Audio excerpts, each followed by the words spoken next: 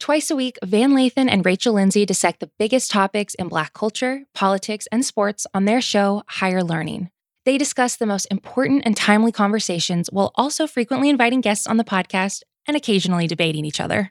Check out Higher Learning on Spotify or wherever you get your podcasts. This episode is brought to you by Jiffy Lube.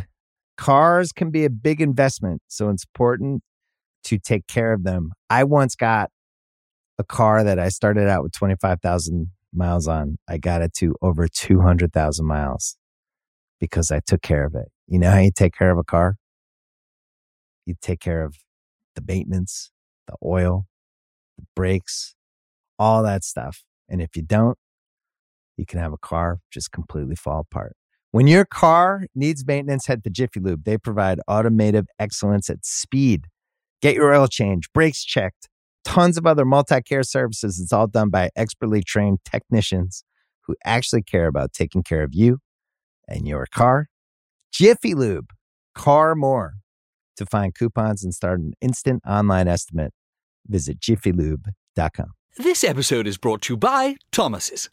Thomas's presents Pondering the Bagel with Tom. Oh, the paradox of the bagel. 'Tis crunchy yet soft, 'tis filling yet has a hole. 'Tis a vehicle for spreads, but only travels from toaster to plate.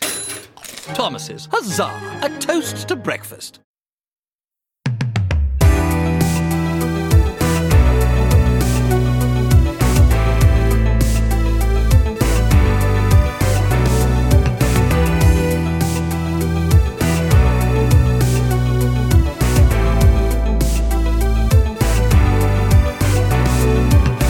Welcome to Recipe Club, guys. We are doing rice, and we have a special guest today. Chef JJ Johnson, a field trip. He's in Harlem, and he has just opened up in Rockefeller Center. And more importantly, he just got his first shot of vaccinations for COVID-19. Congratulations.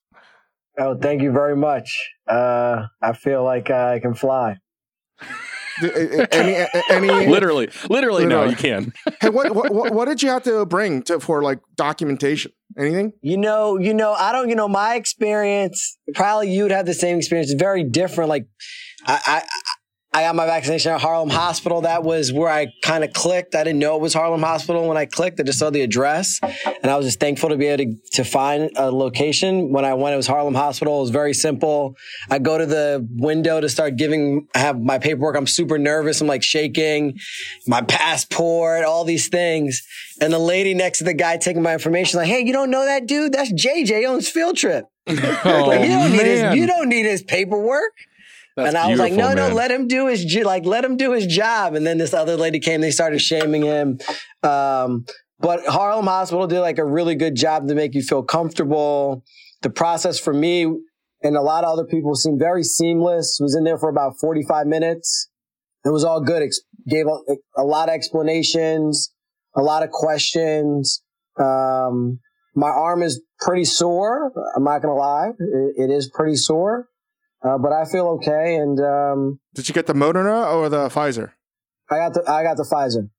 And so everybody understands New York City has been vaccinating working restaurant workers. Like that's how you were able to get your vaccine, right? Yeah, working restaurant workers. Yeah. I'm still on the cashier and shoveling. You're reporting live right now from the restaurant, from the basement of the restaurant right now. Yes, the Harlem location. Basement of the restaurant. And what I'm trying to do is like really encourage my staff to get it. A lot of them making jokes like, we're going to be watching you, monitoring you to make sure nothing happens. I think I have 4 cooks that one has gotten it already, and then 3 others that are going on Sunday to Yankee Stadium. So I'm trying to encourage a lot of my team to go get vaccinated because it's really important. Well, it's so important. I wanted to start this Recipe Club podcast with that announcement. So thank you so much, JJ. And do you want to explain the rules, Chris, about rice?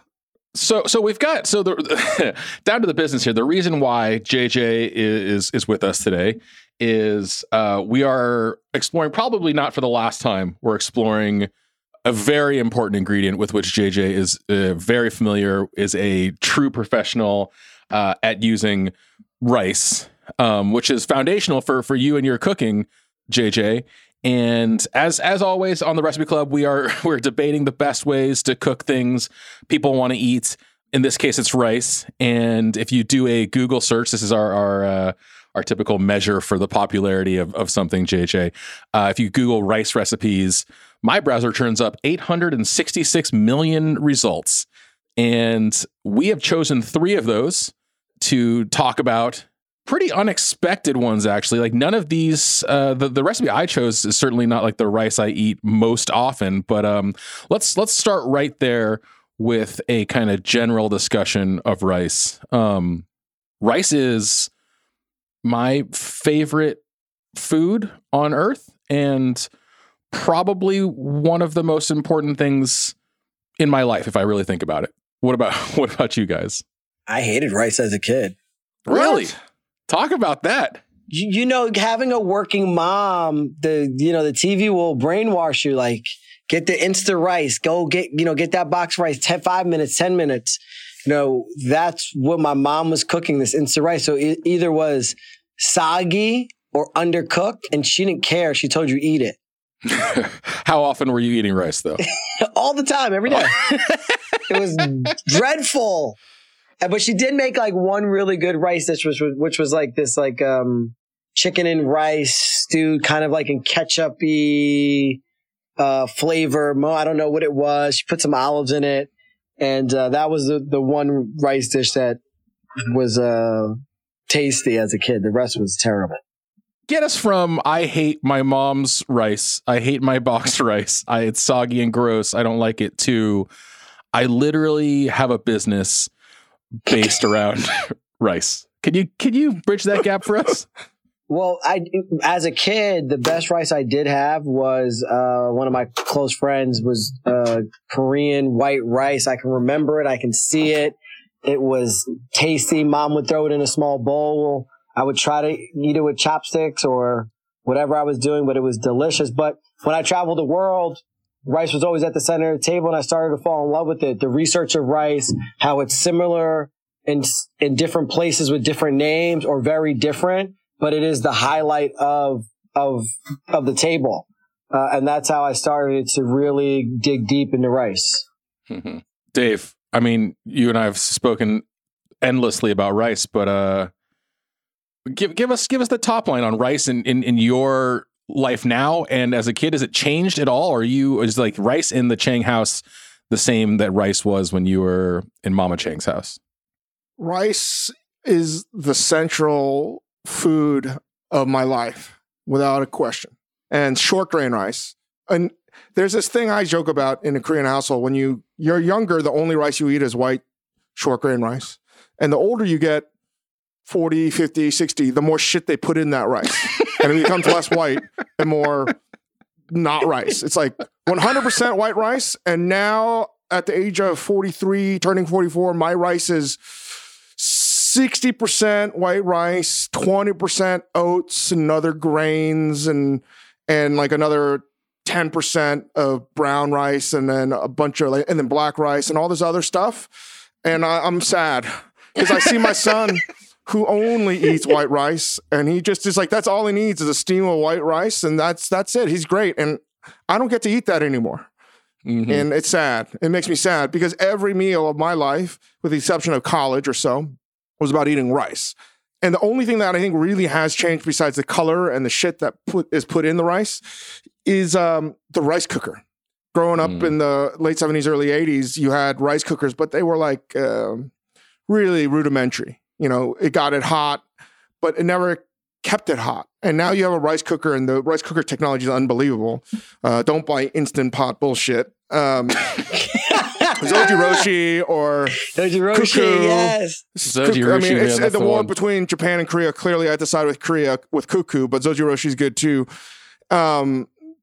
Everything else doesn't make any sense. Like, I'm sorry, and do not tell me Instant Pot makes rice well. It doesn't, because you need a feature that keeps it warm. And every time I grew up as a kid, the rice would be cold and that would suck, which is why we'd always had fried rice. And now it's weird if there's a rice pot that never has rice in it hot.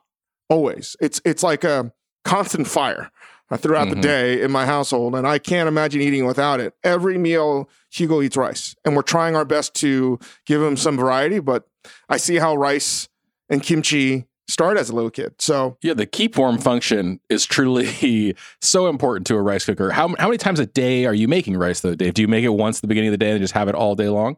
Well, I still haven't upgraded my rice cooker. My wife and I had a small cuckoo that holds about 3 cups of rice. And when our in-laws were living with us, it was really problematic. And I'm still hard pressed to like, I there's nothing wrong with it. I have a big enough rice cooker, but I have to make new rice for every meal now. And that's a pain in the ass. I don't like that. And the hardest dilemma I have about making rice is when you have about a cup of rice left and then you have to cook dinner or something like that. And you know you have, you don't want to like take out your rice from the rice cooker because that's like perfect and it's in a perfect environment. You got to do something with it. So what I have learned to do is to keep the rice in there and then microwave some rice in the vessel that I will talk about down the road.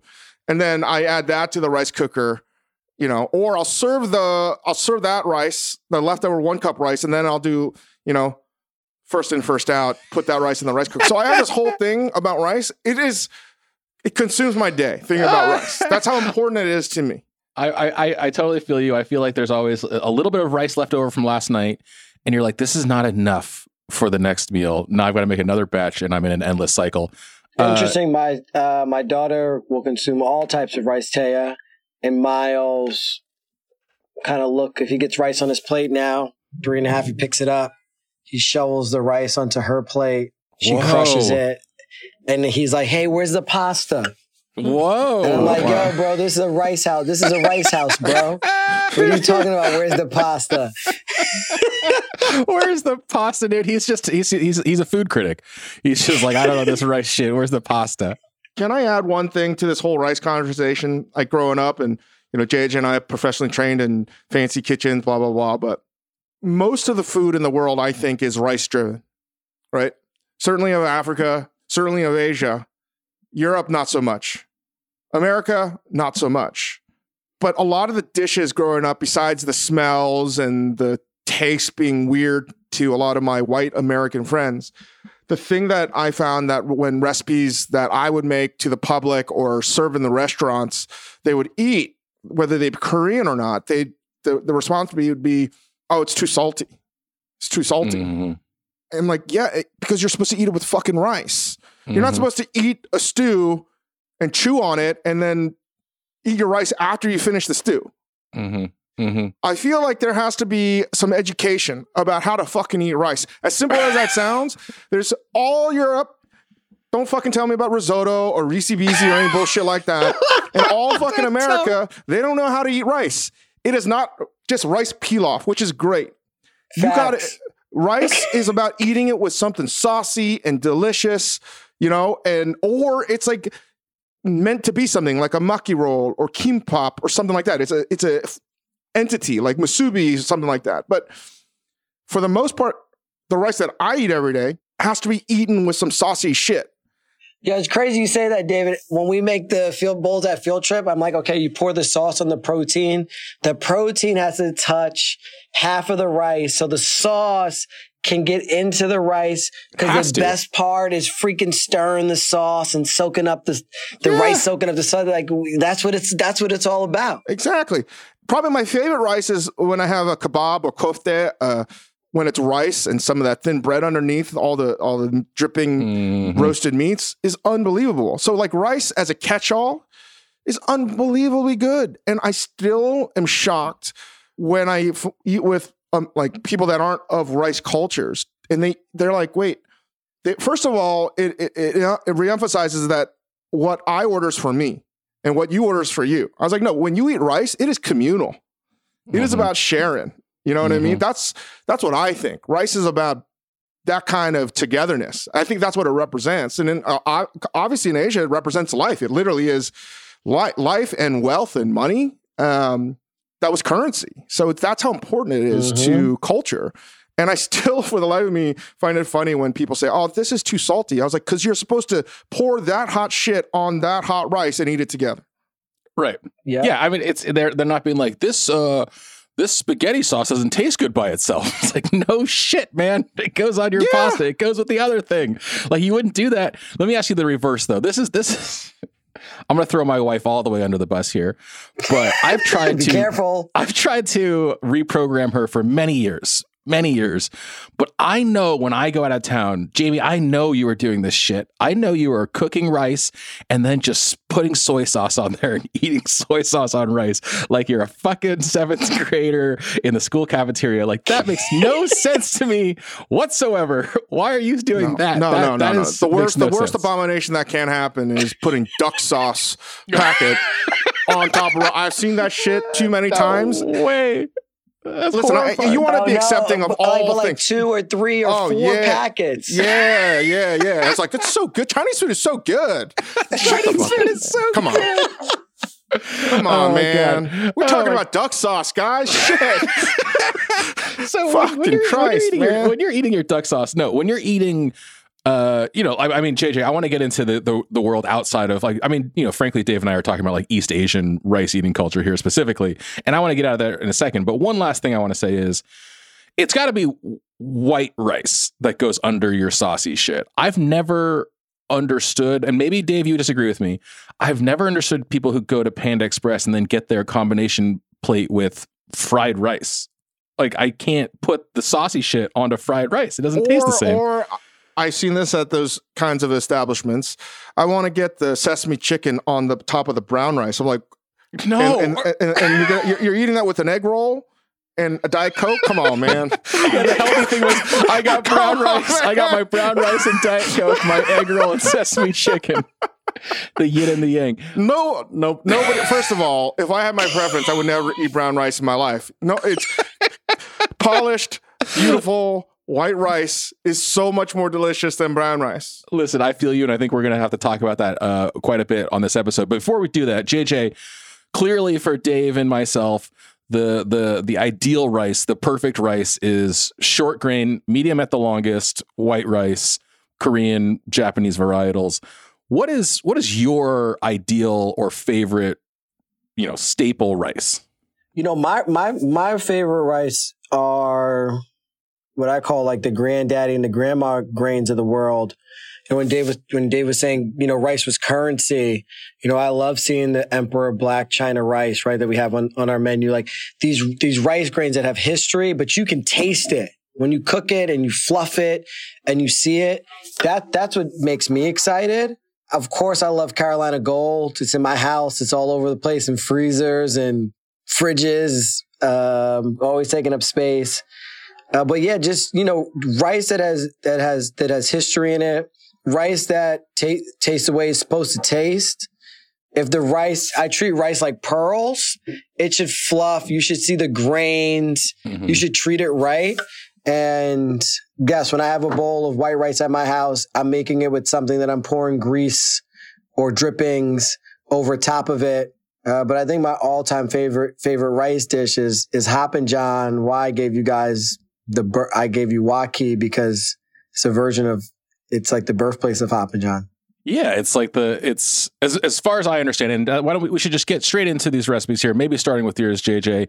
It is the sort of, the granddaddy, the grandma, the progenitor of the sort of like Hoppin' John throughout the Caribbean, kind of like the beans and rice culture comes from this, right? This Ghanaian West African tradition. Can you talk about the recipe you brought? Yeah. I wanted, I was trying to throw you guys a wrench, give you something maybe you haven't seen before. No, we make this all the time.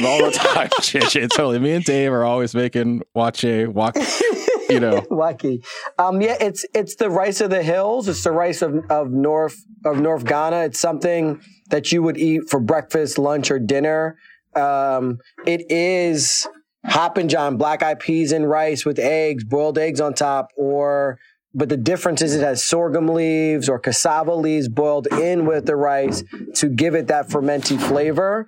It's something that I had when I was there for breakfast a lot. that I fell in love with just can't make it the same way because it's really hard to get your hands on sorghum leaves or, cassava leaves like that. So, but when you look at the history of rice, you can see the movement of it. So seeing it there in Ghana in the hills, and then looking at that dish and then seeing it in the American South, with Hoppin' John, and then how instead of sorghum leaves, it's with collard greens, right? And then it's celebrated for the new year to give you health, prosperity, and cash, right? Money in your pocket. That's why you eat that dish. But that's the same thing they're doing over there when you're eating waki. Mm-hmm. Can I ask about cassava leaves and the sorghum leaves? How is that, and what does that look like? Are they like chopping it up, or is it like cooked in whole? It's like treated like bay leaves, like it's dropped in, boiled for that flavor, giving it some color. Ordeal. Got it. Have you? So obviously, I didn't. In your recipe, which you very mercifully said you can replace with bicarbonate of soda or baking soda. So I mean, I made mine. I am with Chang. I am not a brown rice guy. Generally speaking, this recipe, you call for longer grain brown rice, also something like I don't generally cook with. I was really excited to do it this time, and I thought I would do it how I cooked most of my rice, which is either in the rice cooker or in a donabe. This time I did it in a donabe, and I did baking soda instead of the millet or sorghum leaves. I had coconut oil. I had everything else. When it comes to liquid, you call for water or vegetable or chicken stock. I happen to have a bunch of flavorful pork stock on hand, so went that direction. We don't eat a lot of like things in our rice. I don't eat a lot of rice and beans, and so I was really excited. And like I thought this turned out great. I will say mine took longer than the 15 minutes to really get to like a texture where I wanted it. Maybe that was because of the donabe, maybe it was something else, but I kept it going for another 15 or maybe even close to 20 minutes beyond there, just at a low simmer, and the texture turned out great. It was, like you said, it was fluffy. It was the individual kernels were separated. I thought it was really flavorful. How'd you approach this one, Chang? My recipe came out perfect. I didn't have. I cook a lot of. We had a baby nurse that was Jamaican, and she taught me how to make peas and rice because she wanted me to make it for her. And I thought it was pretty similar, with the exception of the sorghum leaves and the baking soda. But I did add actual millet to mine. I don't know if that was a thing, but I said why not? And the coconut oil. I had a coconut fat instead of oil. It's pretty similar, and although this one I've always made it with short grain rice. I never made it with this kind of rice, the long grain. I've also cooked it in a donabe, and it was awesome. I mean, when I judge awesome too, can I sneak stuff in my rice that my son will eat? Because he has an amazing ability to detect anything in his rice. and this is trace amounts of vegetables in it, Dad. Yeah, the black-eyed peas that I did canned as well. It came out great. One reason why I think it came out pretty good is I cook this kind of rice all the time, but it's not usually with long grain. By this kind of rice, you mean sort of a mix of legumes and rices and different things that have flavored with fat and then broth, right? Like, is that what you're talking about when you see this kind of rice? Yeah. I mean, all variations of the OG of, beans and rice, right? It really is. So, and I ate it with changjeom, which is a Korean banchan that I made last week with eggs, and it had hard-boiled eggs, not soft-boiled eggs, already in it, pickled in soy, and some of that shredded chuck roast that I did. And that sounds amazing. It was so good. And then I just soaking up all the coconut and soy is a fucking awesome combination that I think is highly underrated. Another thing that I add, JJ, I wanted to ask, how do I pronounce this dish properly so I don't butcher it? Waki? Waki, yeah. Do they add other kinds of herbs like thyme to it or something like that might be similar? I think as you see the dish transform out of that region and go to other regions, there's different herbs that are added that are from that region because it's hard to get, the sorghum or the millet or the cassava to put into the dish. So sometimes I just put in some thyme Dry Or bay time. leaf. Yeah. Bay leaf too. I love dry time and rice, like finished rice, good, dry so time. good, so good. Yeah. But just right there, fermented eggs, hard-boiled eggs, you would see that with that dish. So it was great. That's why I was like, you brought it together real nice. I swear to God, JJ, I was trying to be like how, because Ying knows this is how I try to think about flavors. I was like, oh, the hard-boiled eggs. I was like, oh shit, I have some pickled eggs already. And you said in the recipe, it should be eaten with some stew or something like that, something salty. And I was like, okay, this makes sense to me. I'm going to merge these two together.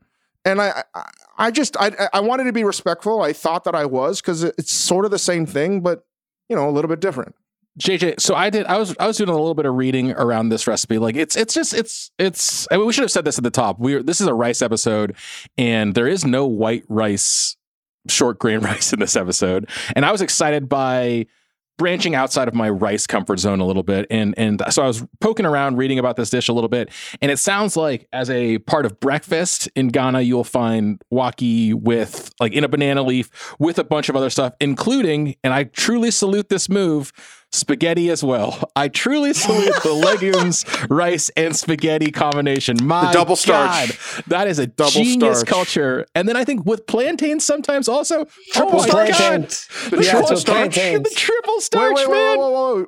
How are they adding the plantains in? Are they the green plantains, or are they smashed like it seems inside? like it was like the fried. I mean, JJ, you step in here, but fried plantains right there just on the as a side side to your rice. Dude, this is so great.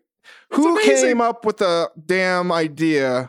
Like the food pyramid bullshit that you can't have quadruple, triple, or double starch. Yeah, it's insane. I think we're just way too ingrained to see like starch, protein, vegetable, like that's a composition. No, starch, and then whatever the fuck else you might have. Seriously, next to it. that whole you can't eat two starches is probably made up by the same marketing firm that said pork, the other white meat. Yeah, total bullshit. You're just giving into the big meat lobby if you think you can't have starch on starch. A triple starch, God bless. Starch on starch. Starch on starch on starch. Speaking of Panda Express, that's the fucking move. Yeah. You get your chicken with lo mein and rice. And rice, yeah, and your egg roll. You know it. And that's when you order it by yourself when you're not with your friends. Yeah, I mean, I have done the move where I'm like, well, I want fried rice and I want chow mein, but I need white rice for the food, so I'm going to try to go 2 rices and a noodle. JJ, did you, when you were in Ghana, like breakfast, lunch, and dinner, is that like where you would see waki all times during the day? You see waki big time during breakfast. I ate it a lot during breakfast. Even ate it with the fried fish one time. See, man, that's what breakfast should be. That's fucking awesome. Just sitting outside, and definitely you can see it in a banana leaf. Or not. I wasn't trying to throw you guys a lot of curveballs, keeping it simple. I love that this is a breakfast thing. Like this is the type of shit I want to eat at breakfast. We had ours at dinner, but man, you brought a stunner here, JJ. I think that it's amazing. Actually, the one thing, Cheng, did yours take longer than 15 minutes? Just brown rice generally takes longer for like to cook than white rice. Obviously, you haven't cooked rice long enough because I wasn't timing anything. I was just using sight, smell, and touch. But I got a question. Chris, did you put salt in the pot? Maybe I should have said this in my recipe. That if you put salt into the pot of rice and cook it, it will make the rice take longer to cook. You should actually add the salt when it comes out when you're fluffing. Well, my pork broth was salty as fuck. So okay, there you go. Makes a lot of sense. No, I just know I've cooked so much rice in the donabe. I just can tell by the steam when it comes out. And then I was like, okay, let me take it down to medium, low, and that's what I did. Yeah, I do need a little more practice cooking brown rice. It's just not something I do regularly.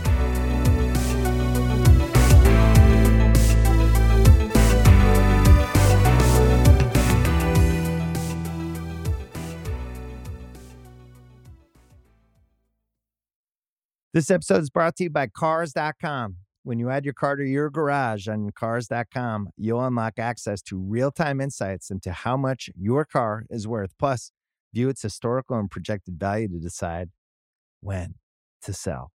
So when the time is right, you can secure an instant offer from a local dealership or sell it yourself on Cars.com. Start tracking your car's value with your garage on Cars.com. Which brings us to the next recipe, which is another brown rice recipe. This one is mine, actually. Not mine. I brought this one. This recipe is like a sesame, brown rice, avocado side dish. And this is something I cheated like a motherfucker on this one. I took the brown rice. I took the brown rice right from Field Trip that we just cooked. Yeah, you did. Yeah, yes. I took the soy sauce and the rice wine vinegar and like mix it up in a bowl. And I had some shiitake mushrooms in my fridge. I sauteed them. I didn't follow anything you told me to do. And then I just God bless you. God bless you, JJ. Top, God bless you. drizzled it on top, fluffed it, added some avocados, and it was delicious. It was like, okay. Yeah. You know? JJ, do you think this might make the Field Trip menu the Ying? Just call it the Ying. I think so. That you can add special. Add the yang and you add the yang and you can get the avocado on top of the drizzle that's a secret move, guys. This is some in and out off menu shit. You guys go in for Ying style. You get this. This is not. I should say this is Anthony Mint's recipe. Anthony Mint, one of the great people on our planet. One of the most like service of others people. Started Mission Street Food. And this is a very dish. soft spoken. Very soft. He talks like this. Yes. He talks like this, but he says very important things. ASMR voice. My name is Anthony Mint, and I made a rice avocado recipe. Dave's ASMR. I'm from Northern Virginia, but I live in the Bay Area now. You have to. Oh, that is funny because Anthony comes from the same neck of the woods as Dave. You guys are both from Northern Virginia. Anthony, I love you, man. You are soft spoken, man. You know this. I love it. You chop the guy up, and then you say, "Hey, man, I do love you." Hey, man, it's all love. It's all love. You are a low talker, Anthony. The only man I know that constantly speaks in a smooth ASMR voice. It's amazing. It's beautiful. He's just arousing people as he goes everywhere he goes. It's a simple, like JJ just described it. It's brown rice, it's just sesame oil, rice vinegar, and soy as a dressing. I use beach mushrooms. Anthony uses beach mushrooms, and hold on. What the fuck is beach mushroom? Number it's one. JJ, do you know what a beach mushroom was? I had no idea, so I said I'm just going to use. I always have mushrooms in my fridge and mushrooms. I was like, I didn't want to throw you under the bus there, but I wanted to really ask you what a beach. I was looking, I was digging deep. I was like, maybe it's a dehydrated. I don't know. It's a shimeji mushroom. You know what these are, Chen. You go to any Korean or Chinese grocery store, they come in a little plastic. Don't give me the white person name. Give me the fucking real name then. Buna shimeji mushrooms. All right. I gave the white people name. I apologize to my fellow club members here. But yeah, this was one of the things that Anthony used to serve like really early in Mission Street Food, just like out of the truck. But I love this fucking dish, and I hadn't made it for a long time. And I think big fat chunks of ripe avocado with brown rice is killer and makes brown rice much more palatable to me. It was I picked some up at the farmer's market. Avocados in California, I'm sorry guys, they're just fucking stupid. They're unbelievable. They're so good. JJ, man, it is unreal the shit we have out here. I'm sorry. But I need to come experience this. The way the avocado tastes that good. They're so good. The only avocados I think I have better are in the main island of Hawaii. You know, they're just so goddamn good. And I'll be honest, I think it's what made this dish great were the avocados, less so Chris and Anthony Mint's recipe. I mean, it was fine, but the avocados really took it to the next level. I'm not. No. I don't even take that as like a. I don't take offense. No, I was to trying to troll both of you guys, but it's a great recipe. I also Grace cooked some brown rice, and she actually made the dish completely, and it came out great. It was delicious. Hugo, who stopped eating avocados, actually ate avocados again. Oh, nice! And it was so simple. I think it's a wonderful recipe. You know, it's very similar to some of the food that Grace's my mother-in-law would make with more of a Korean dressing with avocado sliced on top of rice. But it's great. It's simple. It's delicious. It's got a lot of the fat from the avocados balanced out with the vinaigrette. Very tasty, very simple, and a crowd winner. Everyone loved it. Yeah, I mean, I know you're trolling, but the avocado and rice thing, the avocado and brown rice thing the first time I tried this was a revelation to me. I was like, did Anthony invent this? And then I started thinking like, oh, you go to Whole Foods and all you find is brown rice makis with avocado in them. So the combination has been discovered before, but it's so good. I'll tell you what I ate immediately before this call was some leftover cold brisket from Dave's recipe on top of this brown rice and avocado mix with some chili crunch. And it was the best fucking lunch I've had in 3 months, honestly. It was the best thing. I didn't plan on winning this episode, but I the stars aligned for me to choose a recipe that was going to align as the day we're recording on Korean Lunar New Year. Happy New Year, everybody. Happy New Year. And one of the dishes you're supposed to eat is rice cakes and mandu and kalbijim. But I made this and and it was from Mangchi, who's like one of the great Korean online superstar chefs. Great introduction to Korean food. Many, many, many recipes. My wife loves her cookbook. I find her to be a great resource. And it's just dokguk. It's just beef broth with rice cakes. And I added mandu to mine, dumplings, but you don't have to. Yeah, you added dumplings. I couldn't get the rice cake. I thought I could bring my kids in the kitchen and do it, but they started acting wild and I couldn't make the rice cakes, but the broth was phenomenal. Good. And I took some like frozen dumplings from Trader Joe's that I had in the freezer and threw them in there. That's it. So it worked, but I was very disappointed. I said I should have made this when they were in school, or I thought it could be a family affair. I was going to post it on Instagram and be like, Dave, we did it. And no, didn't do shit.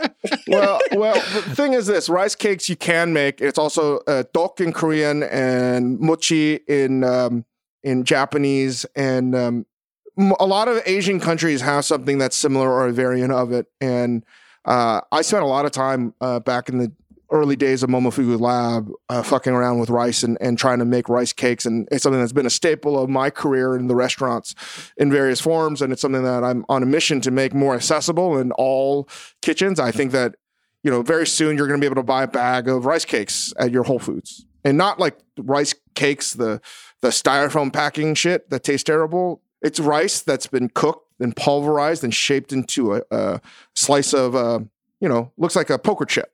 Oblong, something like that, or they come in different shapes and sizes. It can be roasted and put in soups and stews. Delicious. Very common in Shanghainese cuisine as well. Anyway, you add the rice cakes to the broth, which is basically just like flank or some kind of tough meat, beef, and you just make a nice clean beef broth and you just add everything. And I think garlic is super important in this dish. And the fish sauce clearly makes it rich and umami-like. It's a dish I make all the time because the broth is so versatile. And I knew I wasn't going to win this because I was choosing not technically what we think is rice, but it's all rice, at least the dish. And I wanted to just use this as a platform for people listening to realize like, oh, rice can come in many different shapes and sizes and doesn't have to just be steamed rice.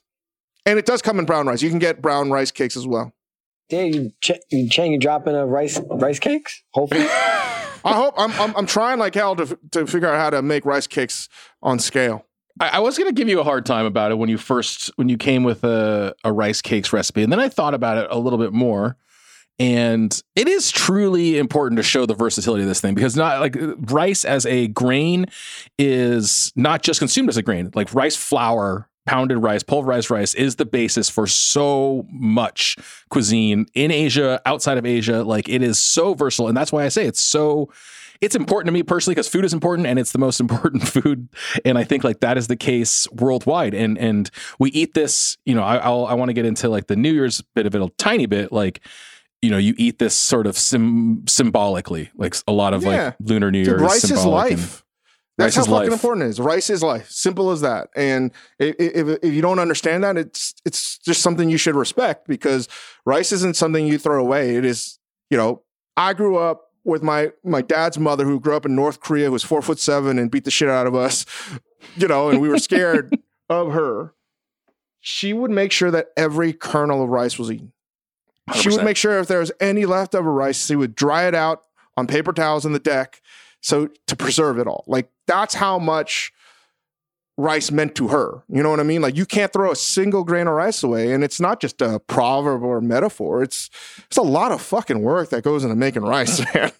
and growing fucking rice. Like it's not the whole thing. You just got to respect the ingredient. So can we talk about this recipe? Because this dish obviously is, foundational to Korean eating. It's incredibly important to Lunar New Year, to Korean culture. There's probably a million ways to make it. I deviated a little bit from the recipe. So basically Mangchi says you take thin slices of flank or brisket, you cook it for 25 minutes in water to kind of make your broth with garlic. And then everything starts to go in there from there. Your rice cakes, your seasoning, you top it with kind of like an egg yolk, omelet that's sliced thin and sort of, make like a egg droppy type of, you like fortify the soup with the egg whites. I did mine slightly differently. So I bought a chunk of brisket, and when you buy a chunk of brisket at the grocery store, you're going to get some mishmash of muscles. And so I got a piece that had clearly had half the point and half the flat. So I separated the two. I cooked I did the Chang boil method on the point part. I just boiled the hell out of the sort of more collagen-y side of the brisket, seasoned the soup all the way to what I wanted it at the end, as I've been taught. And then I did the thinner part on the 20-minute method. I just thought the soup had tons and tons of beefy flavor, but and then follow the rest of Mangchi's example. My question at the end of all this is can you tell me about this methodology and how it differs from maybe how you do it or how other dakguk recipes might look? I mean, making the broth in terms of cutting it up, when I started it, and then I was cooking, and then I was like, oh shit, I should follow the recipe. Because I've been getting some criticism that Dave doesn't follow any of their fucking recipes. It's true. So this time I wanted to follow every recipe, and I did. So I had to remind myself to do that. So originally I just threw the whole damn chuck. I didn't have brisket because chuck was on sale, and I had 4 pounds of chuck, and I just threw it in a pot. Because at home, I hate cross-contamination. I hate cutting the boards. I'm at home. I want one pot. I don't want to do any dishes if I don't need to. So I just threw that whole damn thing in there, covered it with water, and brought it to a boil. And then I started skimming. I don't even have to do a blanch of it, to degorge the blood. I'll just cook it. I know all the impurities are going to come up, and I'll skim it. So as it's getting super hot, I felt bad about not following Mangchi's recipe. And then I put my hand in the boiling water and I chopped it all up. And I was what? I know. I was like, oh shit. I was like, I literally just put it, it wasn't boiling quite yet. I'd probably say it was 150 degrees at that point. And you pulled the meat out and then I pulled the meat out like I was in a sci-fi film. And then cursing out loud, fuck, that's hot, fuck. Ah! I'm not pulling out not smiling oh, this is nothing. I was like, oh God, this hurts so much.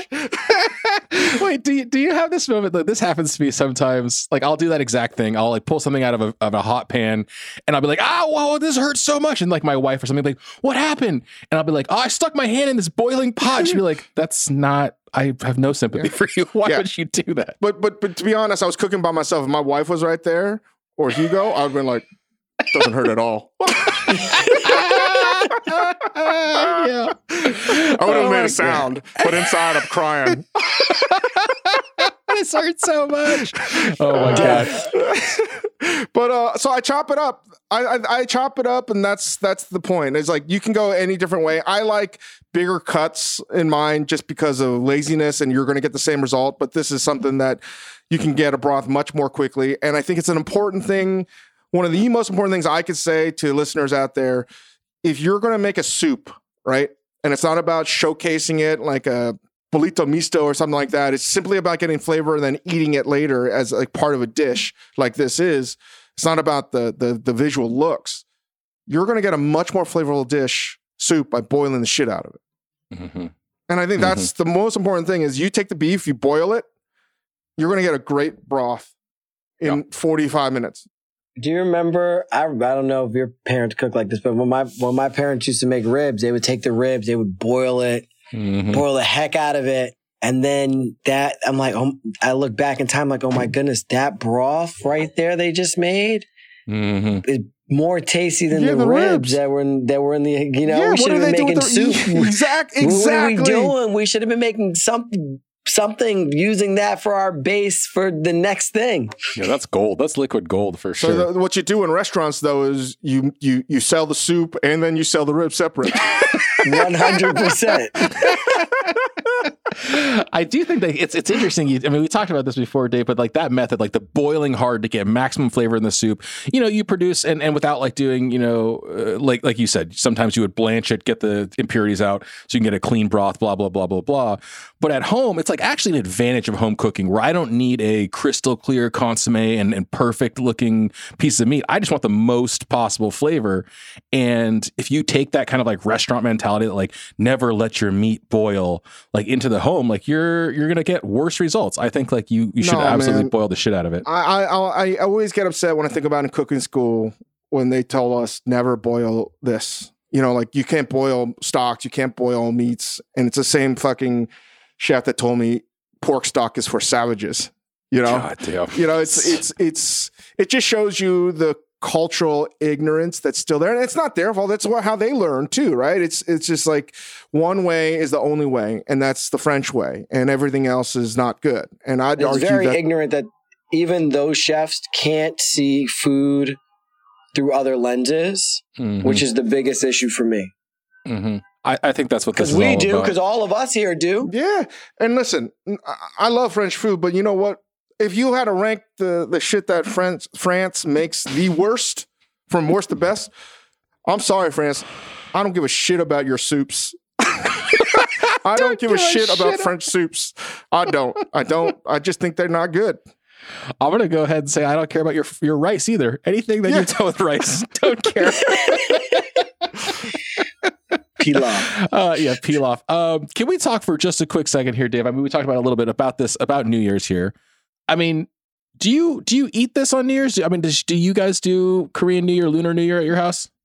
I grew up in a Christian household, so this is like pagan holiday. Oh, okay. So, but my wife's side didn't. So this is a very, very important holiday for her. So I'm stoked. It's almost like, how should I say?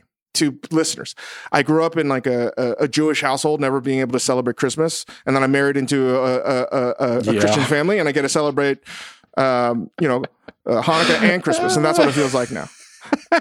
That's so perfect. Yeah, I think that we didn't celebrate Lunar New Year, like we didn't make a big deal out of it like Christmas or something where me and my little brother would look forward to it or make a big deal. But I really realized this year, because now we're not able to get together with family, that it was like a weird Sixth Sense thing. I suddenly like flashed back on the rest of my life, and I was like, we always do something for Chinese New Year. We always do, even if we don't make a big deal out of it. And maybe it didn't have that sort of like emotional importance to me. But what I'm realizing now with kids is like you give these things importance by doing them, right? You give them importance by celebrating New Year. And so I was really happy that you brought this recipe because I was able to make it last night, serve it to my kids and be like, you eat rice cakes, you eat rice on New Year's. It's about, what it means. It's about wishing prosperity and good health to your family. And, it's just, it was like this adult moment for me. And maybe you guys have had these or maybe you haven't, where it's just like, oh shit, like I can't just rely on my parents to tell me what's important anymore. I've got to define what's important to my kids. And so like, anyway, it was a really nice surprise at the end of the day, Dave, that like I was able to make this rice cake dish for my kids and share it with them. And today's Chinese New Year, and we're going to do a big dinner tonight too. So anyway. Well, hold on here. I just learned something. I didn't realize rice was celebrated for prosperity for your guys' culture. Like that's in my culture as well, right? The New Year's Day, you eat rice, black beans, and collard greens. And if you don't, shame on you, right? Yep. So it's really great to show how universal rice is within the cultures. That it's supposed to bring you happiness and love and prosperity for the year to come. So thanks for dropping that knowledge. I feel more connected to you guys now. Can I add one thing about rice? Is there a name for the crispy bit of the rice, in every country of the world? Shit, I don't know what it is in Chinese, but there's definitely one. It's nureongji in Korean. It's gonggong in like Dominican Republic. It's in Puerto Rico. It's Bagao for the bottom of the pan. Tadig, I think it's like Persian. guo. I think it's like guo bao or something in Chinese. Yeah, but it's the part that like everything else is fluffy, but it's the bottom part that was in contact with the pan, right? Like this is what we're talking about for everybody else's sake. The scorched crunchy bit. But I feel like every rice culture in the world knows that's the best part of the fucking rice. Best part. Best part, man. That's true. I can imagine my French culinary teacher being like, no, that's burnt. It's not good. You can't eat Throw that out. Get that shit out of here. Obviously, rice is important to us. Obviously, we love rice. Dave, we've gotten a little criticism for the last couple episodes where people were like, if you guys fucking hate halibut so much, why'd you fucking cook it? I think we've chosen the complete opposite here, which is rice, JJ, which we truly love. What are your thoughts on halibut as a fish? Oh, no. Not the can of worms. Not the fish of worms I was hoping to open up. There's a bunch of people that like get angry that I don't like it. You don't like halibut? I don't like halibut. I prefer fluke. I prefer fluke from Long Island. Yeah. But I do like halibut. I will order halibut. Why don't you like halibut? It's too dry. It's too too dry. I agree with you on I agree with you on radicchio. I don't like radicchio. I heard that episode when you talked about it. I'm in the same boat as you. But halibut, if it's cooked right, I feel like it's good, but it can dry out quick. But I'm a more of a fluke guy than halibut. But I will eat it. The fluke saves this conversation. Thank you. Anyway, I was also thinking, JJ, you think there's a possibility, because I was like, the setup at Field Trip, maybe you guys could sell rice cakes too, because they're sandbag. They're so easy to sandbag. Yeah, I think we can do it. I think I might hit you on the side. Maybe we'll do something. Yeah. My point being, there's an endless world for rice. There are many, many more recipes. Like these were these are the three best rice recipes in the entire internet. You don't have to look anywhere else. This is it. There's close to 1 billion rice recipes, and we found the best 3. You came to the place where the curation, the best curation of all the rice recipes. This is it. We've distilled all the internet to these 3 recipes. You're done. I'm just remembering that we spent 22 minutes talking, just waxing poetic about short grain white rice that we love so much, and then we're like, anyway, brown rice and rice cakes. That's what we're talking about today. Is there a winner? Yeah, so let's do some vote. Let's I don't think so. No, man. Everybody's dish was. Everybody's dish was good and all means something. So I think we'll take the consolation trophies and pass those around. Yang, you have a couple over there? I guess we're all just, if there's no winner, that means we're all fucking losers. So there's that. I know our producers are like, no, you guys have to pick a winner, but guys, this is not fuck it. I'll choose it. I won. Fuck you guys. It is a new year, so it has to go to you. No. I didn't win. I think that literally, I don't think I should win because it wasn't necessarily a rice recipe, right? If anything, I'm like boil out of a bag. My shit's already cooked. I think it's a co-winner between Chris and JJ. I'll share it with you, JJ, if you're up for it. I'll share the honors. I'm down. But that broth was it's a rice amazing. recipe, man. Dave is treating his own recipe like I try to make my own. I try to make my own freaking rice cakes. That's not easy to do. I don't think you should do that. I would never do that. I know, man. There's a microwave method. You can do it. That's a whole nother angle. It's a lot of work. But I think that what you guys did was a more traditional recipe, and it should be celebrated as such. And I didn't really do anything. And I didn't really do anything. I'm a terrible lawyer. Nobody should ever hire me to defend them. It's true. Once again, I was like, you're going to fucking lose. It is true. He has walked into the courtroom with his client every time and been like, I don't want to defend this person.